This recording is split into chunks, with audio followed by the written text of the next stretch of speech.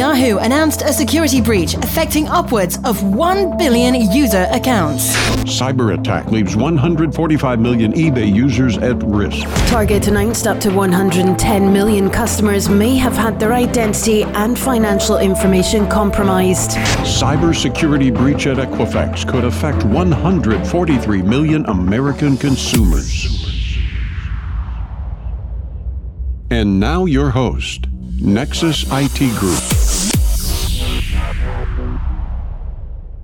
Welcome back to another episode of Hacked into the Minds of Cybersecurity Leaders, brought to you by Nexus IT Security Group. This is your host, Ben Hoteling. Today, we have a very special guest. We are joined by the VP and Chief Technology Strategist at McAfee, Brett Kelsey. Welcome on, Brett. Hey, thanks for having me, Ben. I really appreciate it. Just so our listeners know, Brett's consulted for many, many years in the IT and cybersecurity space, brings a deep understanding of technology and security solutions across numerous industries. He's also been an entrepreneur. So today, we're going to chat about the current state of cybersecurity specific to the talent gap, security challenges with IoT devices, and a little bit about self-driving cars. Let's get things kicked off, Brett. Tell us a little bit about your story. How did you get to where you are today? I got sort of thrust into the IT world pretty early on in my career. I had several family members throughout my life, including my father, who started in computers in 1980, my stepfather, who had his own computer store in 1985, and I went to work for him straight out of high school, basically repairing computers and putting it together. So I kind of grew up as sort of a nerd. I spent a lot of time kind of playing around with different styles and different components of computer systems through my youth and into my early 20s, and I found myself pretty fascinated by various aspects of it. I had spent a stint working for companies like MCI and Bank of America and kind of playing around with those in the 90s. And when I got to the late 90s, I started working for some consulting company, this company called International Network Services. And inside of there was this small faction that dealing with network security. And arguably it was, back in that day, it was basically firewalls, maybe a little bit of authentication.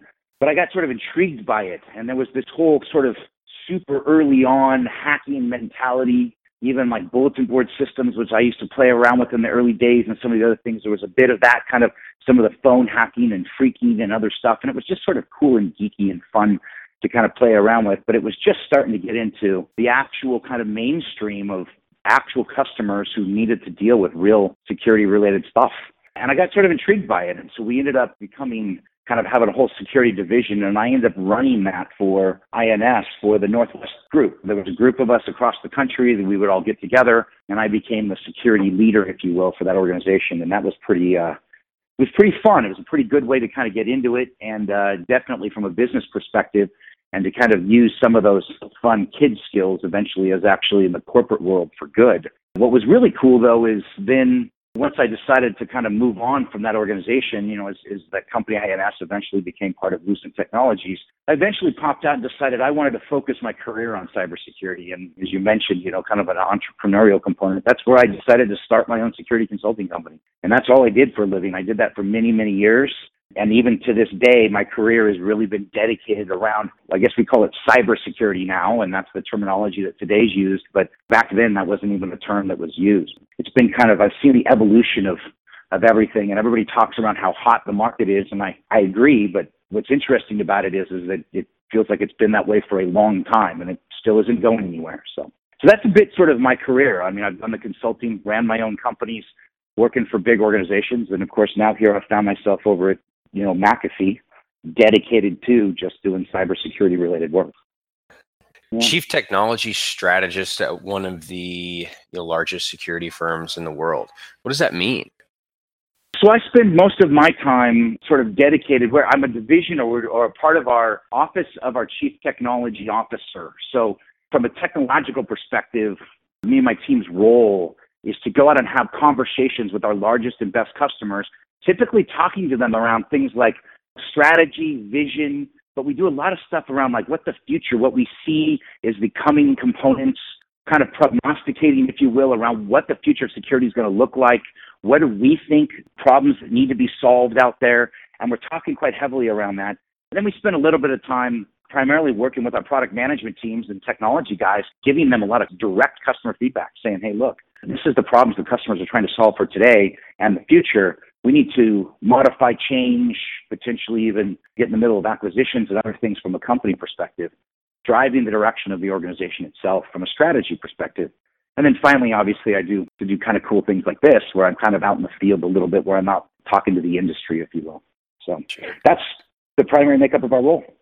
Gotcha. So one step ahead of everyone else, it sounds. Try to be. I mean, you look, the bad guys themselves they're good, right? They're good at what they do. And so I don't pretend to believe that we can always stay one step ahead of every single person, but we do the best we possibly can, especially given the resources and in some cases lack of resources we have. But yeah, it's a matter of trying to do everything we can to try to stay ahead of the game. The attackers are the ones that are really setting the tone of what we need to and how we do secure things.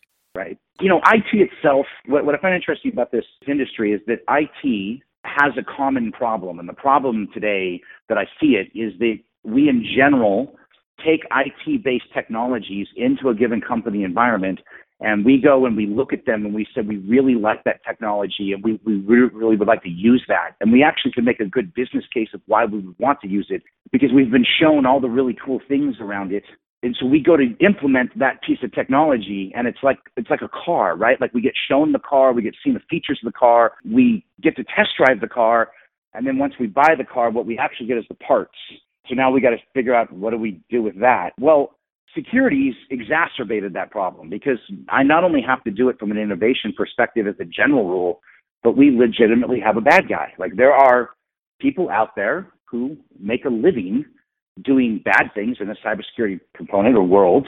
And so in that scenario, we have a bad guy. And so we have to do everything we can to try to stay ahead as much as we possibly can. Yeah, good comparison there. Let's hop in to talk a little bit about the profession. So we came together based on a comment that I saw on LinkedIn from another individual that works at McAfee, sharing that it's not that there is this talent gap of doom that's ahead of us. We're in it right now. And what can we do to impact our programs in the present? So what are some alternatives that we can use to make up for this talent gap that we are already experiencing? So the talent gap is an interesting one. I have a 16-year-old daughter who I am constantly pushing to go toward a STEM field of some kind, right? Science, technology, and engineering, mathematics, something in that world. And would I love her to be in cybersecurity? I think it would be fun. It would be great. And I would love to see more people take an interest in this particular component. You can look at all the various studies out there. It doesn't really matter from a numbers perspective. They all are not good numbers. I've seen one study that says 1.5 million, another one says 2 million. That's the gap of individuals to jobs by 2020, right? So within the next 2.5 years, I think there was a study that was done by one of the U.S. federal government organizations that talks around this labor gap as well.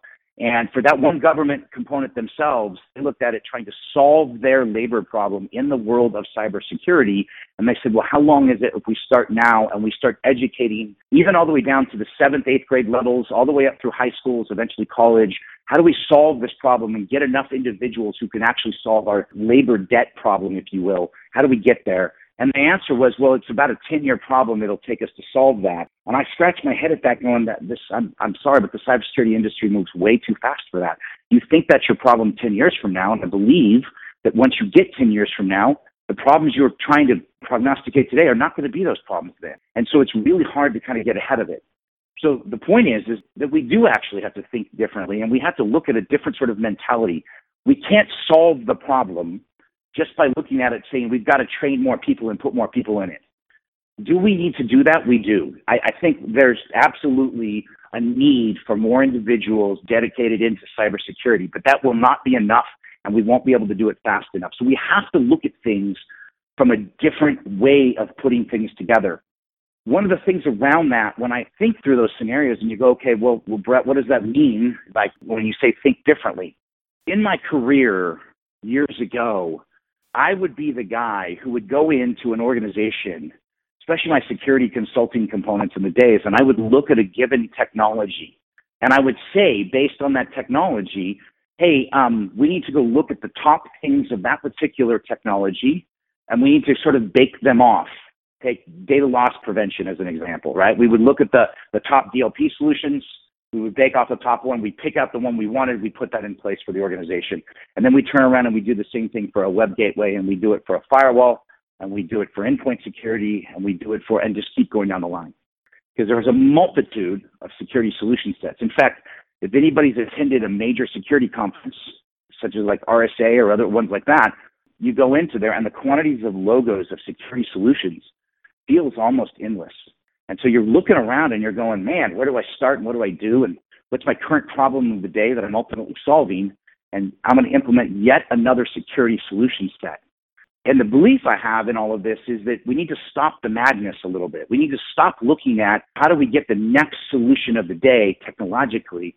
And we have to change our mindset to start looking at how do we architect our current security postures and security technologies inside of a given environment such that the security technology itself starts to work better for us, starts to create a more efficient and a more effective solution set so that at the end of the day, I don't need as many people to ultimately operate the security solution sets. I mean, heck, you look at the latest breaches that have happened out there today.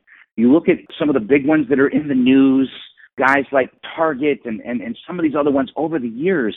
And the one thing I've always looked at them, you look at their security teams, man, they've got massive security teams. When they went back and did the breach components and the after action reports, there were absolutely indications in those systems that said, hey, here's what's happening. Here's, the bad guys going here. Here's an alert. And they didn't catch the alerts and they didn't see them. And you go, man, were the security teams just not good? No, it's not that they're not good. It's that they're not effective. And part of the reason they're not effective is because the technology itself is all operating independently of each other. The easiest analogy I guess I would use is nowadays it's like me going out and saying, I want to create physical security. And so I have a bunch of people to protect. And what I hire is a bunch of individual bodyguards for each one of them. And each one of them have their own bodyguard that are all trying to individually protect them. Well, at the end of the day, what I'd rather have is a police force, not a bodyguard system. I'd rather have the police talking to each other, who have communication systems amongst each other so that when they find something, they can tell everybody else, hey, by the way, be on the lookout for this. It's bad. And that architecture in the cyber world needs to come together as well. And that mentality has to shift.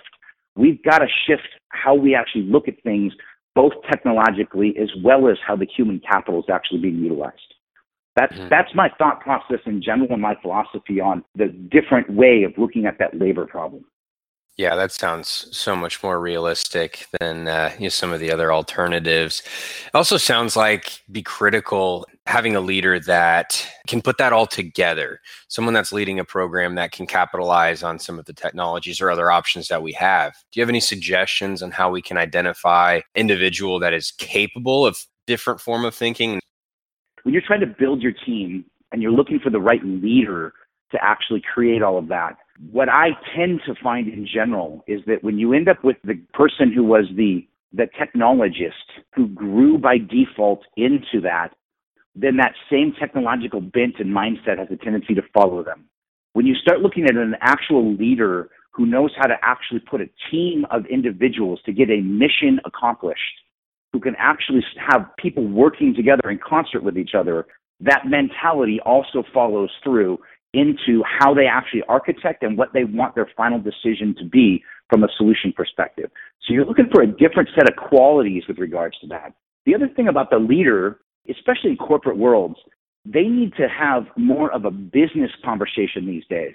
I'm seeing more and more organizations take their chief security officer type role and move them almost to a board level, or in some cases an actual board level. At minimum, they're reporting to boards, right? I've got chief security officers who have to be accountable to a board of directors, and to go have that conversation with a board of directors. The board of directors does not care what logo of what product is sitting there trying to protect you and how things work or don't work with each other. They could care less about that. They care about the business aspects of the organization. And the leadership in that team needs to be able to articulate that and become a translator with regards to both the technological function, but ultimately into the business aspects of the organization. So it is certainly a different set of qualities that you're looking for of the individual than what we used to in the past. You know, we would take the technology guy, he knew security, he was the firewall guy, and we would graduate him up. we really need to start looking at a different mentality around that too from a business perspective. Mm-hmm. Oh, that's great insight. As much as we'd like to get that change in thought, it's going to struggle some bit to educate at that level, of course. I know some companies are starting to latch on to hiring non-traditional talent and such. So what suggestions do you have for identifying high quality security talent or security potential even? I'm looking for some unique qualities if I'm looking for a leadership component. But just cybersecurity talent in general, one of the number one things that I like to look for is creative thinkers. I want guys who, when I'm designing, building, and actually trying to put together programmatically and ultimately from a security technology perspective, I want guys who have a creative mindset about how they go about solving problems, rather than the person who just routinely goes, oh yeah, this is what I do and I follow this routine every single time. The bad guys are super creative, and you have to basically match some creative talent from one to the other when you're hiring and you're putting those hiring practices together. And you may not necessarily have to hire that person who is sitting in the field of cybersecurity per se, or a technology firm.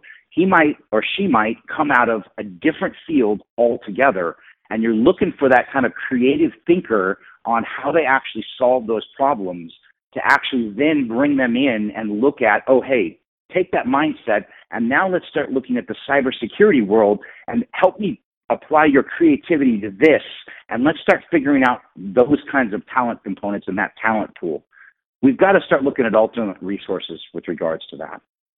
Mm-hmm. Absolutely. So, how can we alter the hiring process to start pulling some of those traits out? Yeah, that's probably one of the tough ones, because we all have muscle memory, right? Like, we all have a tendency to go back to what we've always done. So if I'm hiring for a cybersecurity guy, he's got to manage my SIM solution or my firewall solution, but I'm going to go try to hire a SIM administrator or a firewall administrator. And if you have past experience in that particular technology, then at some point, at the end of the day, that's what you're going to go try to hire again. I'd rather train a guy on a given piece of technology. That's the easy part. Trying to train the creativity is the hard part. So what has to happen in this is you're looking at just a shift in mindset in the industry. It takes time. It's a cultural thing from a human perspective. So I don't have an easy answer for that, because I'm certainly not the type of person who's going to immediately tell you how to shift large-scale mindsets from a cultural perspective. But I think more evangelistic individuals who are talking around this new paradigm shift in mindset, the more we can start to educate at the leadership level, the more we're going to start to see that shift happen. The other place that it's starting to happen too is the boards themselves are starting to demand a different component of their leadership in the cybersecurity space, and that's going to start to dictate that shift as well from an industry perspective. Yeah, definitely interesting there. Let's talk a little bit about connected devices and specific to some different industries. From your perspective, what industries are most impacted by IoT devices, specific to causing security vulnerabilities that may have not been there previously? I don't know that there is one particular one that isn't. It's all over, from everything from very simple based devices. I mean, if you go back and look at something super simple like the Mira/Dyn DNS kind of attack thing and where that came from and that botnet that actually hit them.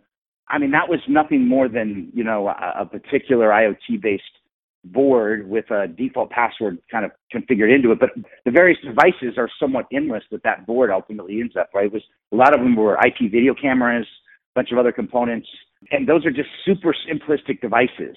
The ones I really care about, I mean, you can turn those into botnets and you can do some crazy stuff. That part's fine. But the ones that start to really make me just super, super nervous in today's day and age is anything in the critical infrastructure I'm highly worried about. And I mean things like energy, oil and gas, movement of transportation. If you look at the train systems, there's a lot of autonomous type movement and a lot of technology kind of built into that. So there's some issues with regards to, if those things start to get compromised, you start dealing with human lives. Like you truly can affect the human component of that by taking a compromise down. And we've seen that, like the Ukrainian attack and the power industry that happened a year and change ago. People were without power for many, many hours. And at some point, if you start prognosticating a particular geography that doesn't have power for an elongated period of time, again, human lives start to get affected with regards to that. So that's sort of the critical infrastructure. I worry about that. I also worry pretty heavily around healthcare. The healthcare field is pretty nascent. They're older from a technological perspective. In a lot of cases, the devices that sit on there, on those environments in the healthcare space, they concern me because, again, it goes back to the human life thing. They're attached to human beings. About a year and a half ago, I still just remember sitting there. I was in the hospital. I had my appendix removed. I wake up after having surgery, and I've got all this stuff attached to me. And I'm mentally thinking, I'm like, all these things that are attached are busy monitoring, my heart rate, my blood pressure, and a bunch of other things. Technologically, they're all attached back to various nurses' stations and other components. If you affect those systems, you're affecting me as a human being. You're affecting my medical care. And that's a heavy, heavy concern. And we've already seen those kinds of things happen in kind of where they're going. I do love the future. If you start looking at, okay, what's the next one and where do we go after it? I mean, everybody keeps talking around this whole like autonomous vehicles and driving and kind of where they're going with that. And I love following that industry. It's huge. But there's also this sort of nefarious side that goes. We've already proven that you can hack a vehicle. There's a big article that came out shortly after that they came back and they said, that's not really true. You can't totally hack a vehicle. These guys did this, and they start kind of downplaying the need for that. But I find it interesting. The biggest argument they make in it is that the vehicles ultimately have to have connectivity in the vehicle itself. You have to have a way to get to them. Well, the problem is that we're building more and more connectivity into almost every new vehicle coming out. There's all kinds of mechanisms for actually having actual connectivity to that vehicle. Bluetooth is obviously the simple one, but that's super short range, so may not be overly effective, and you may not worry about that. But clearly, cellular services, as they get stronger, are being built more into the car, and more importantly, the cars themselves are almost becoming like mini data centers. One of the most effective ones I found was kind of interesting. If you look at like Tesla Motors as an example, pretty early on there was some proven vulnerabilities that Tesla had in their system. The cool thing about them was that because they have a very solid connected component and they literally have the ability to blow software updates down to their vehicle fleet, if you will, at a whim, they were able to solve and create a patch and push that to all of their particular connected devices because it's part of their normal ecosystem on a normal basis. Well, that isn't necessarily the mindset of a lot of the other car manufacturers today. It might be in the future, but it certainly isn't today. So they create connectivity, they create that capability, but the software update function and all of the other ecosystem that goes with that for other manufacturers doesn't necessarily exist. But the vulnerabilities certainly do. And again, that's already been proven out there that we can find those vulnerabilities and we can leverage those vulnerabilities to our advantage. And that's just today's day and age.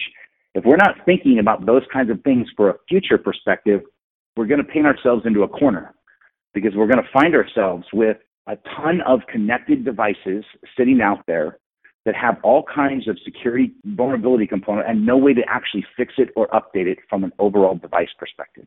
So that whole world itself, there's certainly, and then of course, okay, Brett, what happens when they take your car? Okay, great. There's a couple of minor things. I mean, I could put ransomware in your car and I could make it where, now you got to pay me a Bitcoin to be able to drive to work today. Okay. I mean, that's kind of somewhat interesting. But what happens if you actually get to the autonomous vehicle component where I don't necessarily have a human in the thing and I just take over the driving mechanism of the car itself?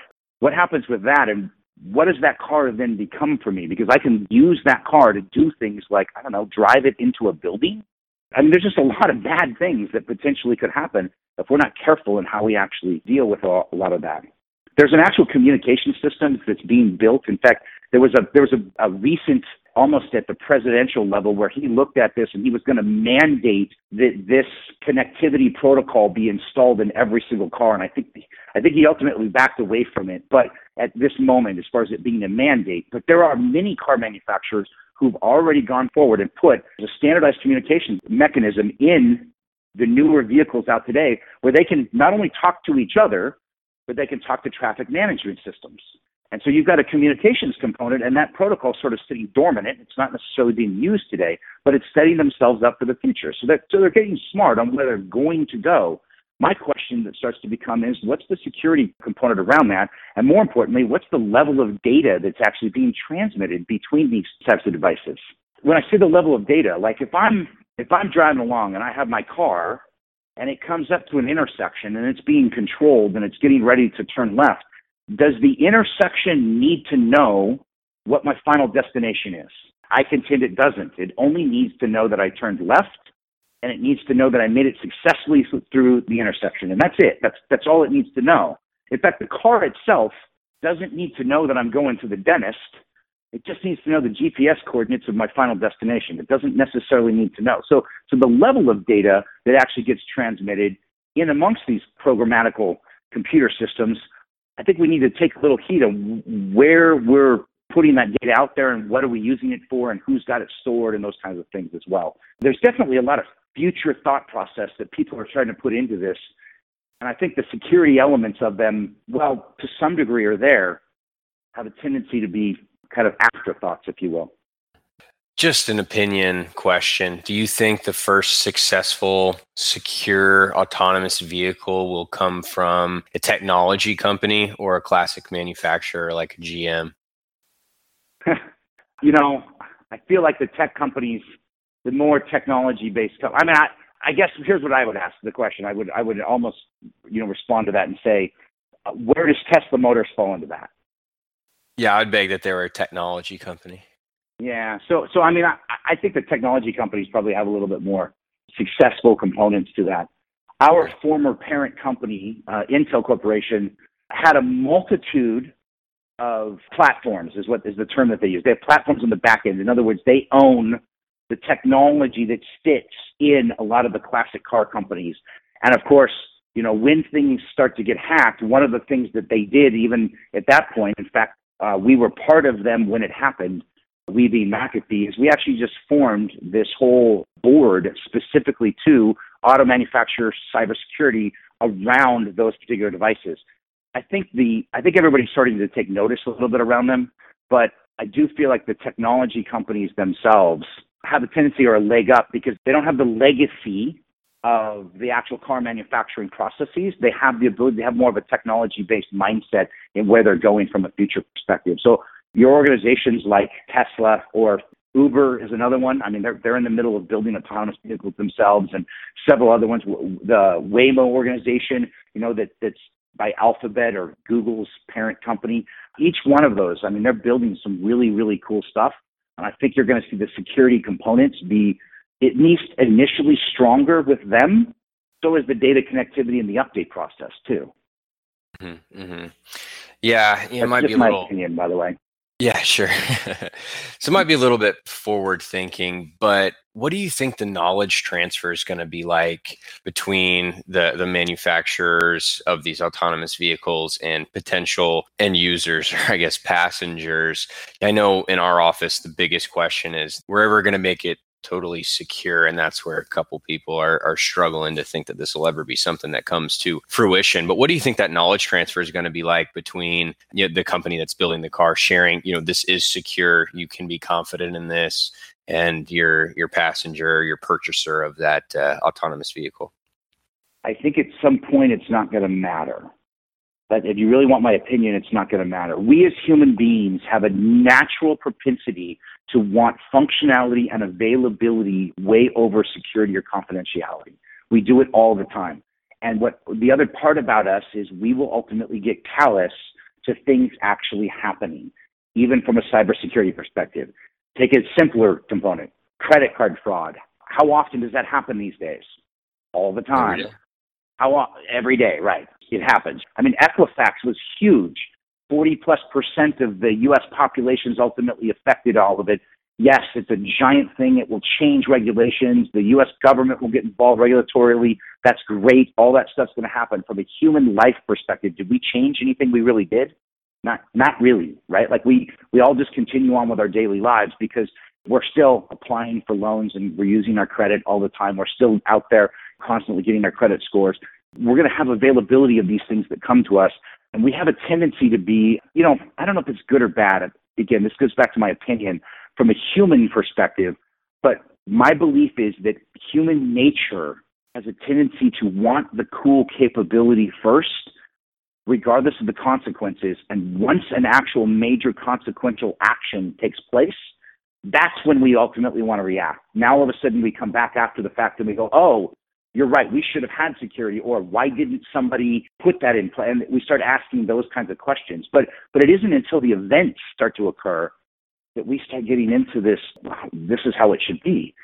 The person who says this is not going to happen, I think back in the 80s or 90s, people were sitting there going, yeah, the entire world will never be connected to the internet. Now, here we are today. I think it's an inevitable truth. I was having a conversation with a family member recently around the autonomous driving, and she goes, I don't ever want to be on a road where there's a car without a driver in it. And I said, well, I beg to differ with you, but I would believe, and I do believe even in her lifetime, and she's in her early 60s, I said, even in your lifetime, I said, you're going to not only want that, you're going to end up in a scenario where you're going to not want to be on the road where there's a human driving. It's going to be safer. It's going to change. Environmentally, it's going to change our world. Think about the resource space. Like, at some point, you may stop owning a car. You don't need it. Car just comes by, picks you up, takes you to your next destination. From an autonomous perspective, you're not worried about it. Your traffic component changes wildly. You don't have to worry about human error. The cars are communicating with each other. They're communicating with the road systems. Now, all of a sudden, traffic just flows because it's absolutely controlled from an overall mechanism perspective. You don't necessarily need parking structures anymore because you're not taking your car and parking it anymore. You're just coming outside, vehicles there. It takes you to your next destination. You don't care anymore about having that. So there's a lot of things that are going to change over that period of time. And eventually, as those things start to change from a cultural perspective, we're going to find ourselves just adopting a different lifestyle and the capability of what we're doing. And we will evolve into all of that. Mm-hmm. And I don't think the security stuff's going to stop us. Yeah, I'm all in on autonomous vehicles, create an entire new industry and bring back public transit. I'm all in on it. Yeah. You made a point that it's not going to be top of mind until an event happens. And I can see in the future Tesla just rolling out these semi trucks that are going to be autonomous in 6 years or what have you, an entire fleet of them getting hit with ransomware. Now the whole fleet, all the freight is shut down on the side of the road. I can imagine that could potentially be a great target for a criminal. So I'm curious, from your perspective and even an ethical perspective as a security expert, what are your thoughts on paying a ransom? I think it's silly. I've had organizations actually tell me in their active security posture and policy that they actually have now created a fund that they set aside, that if they get ransomware, they just pay the ransom. And if you look at the latest variants of ransomware that are coming out, from a bad guy perspective, it's a volume issue for most of them. They don't care if you'll never get your data back, even if you pay it. So if you looked at like how it was built for ones like WannaCry and NotPetya, those major ones that happened this last year, you could pay the ransom all day long. You're not going to get your data back. So why would you pay? Like, what would be the purpose of paying? They want you to pay. They want you to think you're going to get your data back. They'll make it seem like that every single time. But it's a volume thing. I mean, a small percentage will pay. They will make money on it. And those people will never actually get their data back. I wouldn't pay. There's no reason I would ever argue for actually paying. And I would never advise an organization or a board of directors at this point to pay because unfortunately there's absolutely no guarantee it's going to happen. So that's just my sort of 2 cents of it. Somebody could certainly have an argument the other way of why they think you would, but I'm not seeing a good circumstance that makes sense. Sure. Well, I'm gonna put a little carrot out in front of you and make this a little bit more challenging. So, let's say a hospital went completely under ransom, and from a healthcare perspective, people are at risk. There's big challenges there. Do you pay in that situation? Okay, you can. I mean, look, like Hollywood Presbyterian paid, right? Like as an example, they paid money. Now they wanted millions, and I think they settled for. I don't remember the exact number off the top of my head, but I want to say it was like 19 or 20,000 or somewhere in that range. Like it was a significant amount less. And the real question is, did they ultimately at that point get their data back? Or did they get their systems back freed up so that they actually could continue on? And I believe the answer is they did. And that's true. What I'm saying is that today's mentality of the bad guy, they're not, like you got to look at the actual what you're infected with. If if you're not capable of getting it back, then why would you pay? The real answer is, how do you do that? What do you do? What's interesting too is like we're heavily involved, obviously, from an organization. We're heavily involved in the ransomware component. So obviously at a corporate level, we've got technologies that can help and solve a lot of those problems if they're proactively put in place. But even in a philanthropic way of doing that, we actually have an entire dedicated organization, not just us. There's a multitude of companies involved called nomoreransom.org. And one of the things about that is it allows an organization who potentially gets hit to go to that site and say, hey, first and foremost, let's identify what I got hit with. And if it turns out certain ones sitting out there from an encryption perspective, we actually have enough back-end data that we can decrypt certain ones of those as well, and we can decrypt them for you for free. So we are absolutely trying to solve and help the industry from an overall problem perspective. But if you're going to find one, as we start to diagnose them, if you find that the industry leaders in the cybersecurity space, like ourselves and several others of us out there, if we've identified that and we've reverse engineered and looked at the actual ransomware component, and there's no way for you to actually get your data back, even if you do pay, even in a hospital scenario, why would you do it? I mean, don't misunderstand. I completely agree. It affects patient lives. It would affect me if I were sitting in that hospital. But if you go and pay and it still doesn't change the outcome for me, what's the difference? Yep. So no matter what, got to do your homework. Yeah, it's not simple. It's not a simple answer like, oh yeah, immediately I'm just going to pay. Sure. One last question, and then we'll get into overrated, underrated. So, as a strategist and futurist in the space, do you have a theory or idea that you think has the most potential to greatly impact businesses and cybersecurity as a whole? How far out? Most immediate. The most immediate problems, I'd say 98% of today's immediate problems are solvable with given technology that hit today. The biggest ideas that we have around this is how do we start creating actual capability to make systems talk to each other. And there are things out there that actually exist. So it's a little hard to prognosticate kind of the immediate future, because the immediate's, quite frankly, as much as people go, yeah, I've got this problem, what they really need is they need to just implement things in a slightly different way, and they can solve it today. We've created a lot of that. If I were to actually look a little farther out there, one of I find kind of interesting, and I keep thinking around this, and I've seen a lot of stuff, is I'm really interested in where the advancements of blockchain are ultimately going to be capable of taking us. I'm super interested in how do we start to leverage it to do things in the cybersecurity space. I'll give you one example on this that I've started to think through a little bit and play around with in the mindsets. And it doesn't completely pencil out yet today. So it's just literally sort of an idea component that sits out there. But obviously, blockchain's being used heavily, obviously, in the cryptocurrency world with the things like Bitcoin, several of the other ones. But the premise behind blockchain in and of itself is the concept to create this basically undeniable register of all things out there. Like you have the ability to register something and have a ledger of actual transaction component that goes with that. And obviously a financial transaction is the way it's being used today, but you can use it in all kinds of other transactional functions.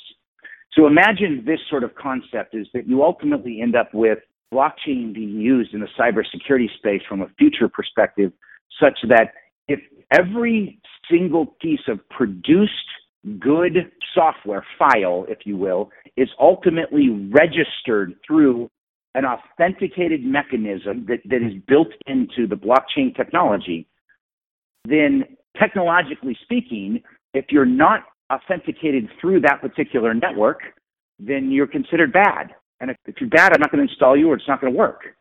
And so if you think about that from a technology perspective in the future, you could leverage blockchain-based technology to ultimately solve the vast majority of the file problem out there in the world, the bad files, because anything that gets produced that isn't actually valid and registered, it just flat out won't run.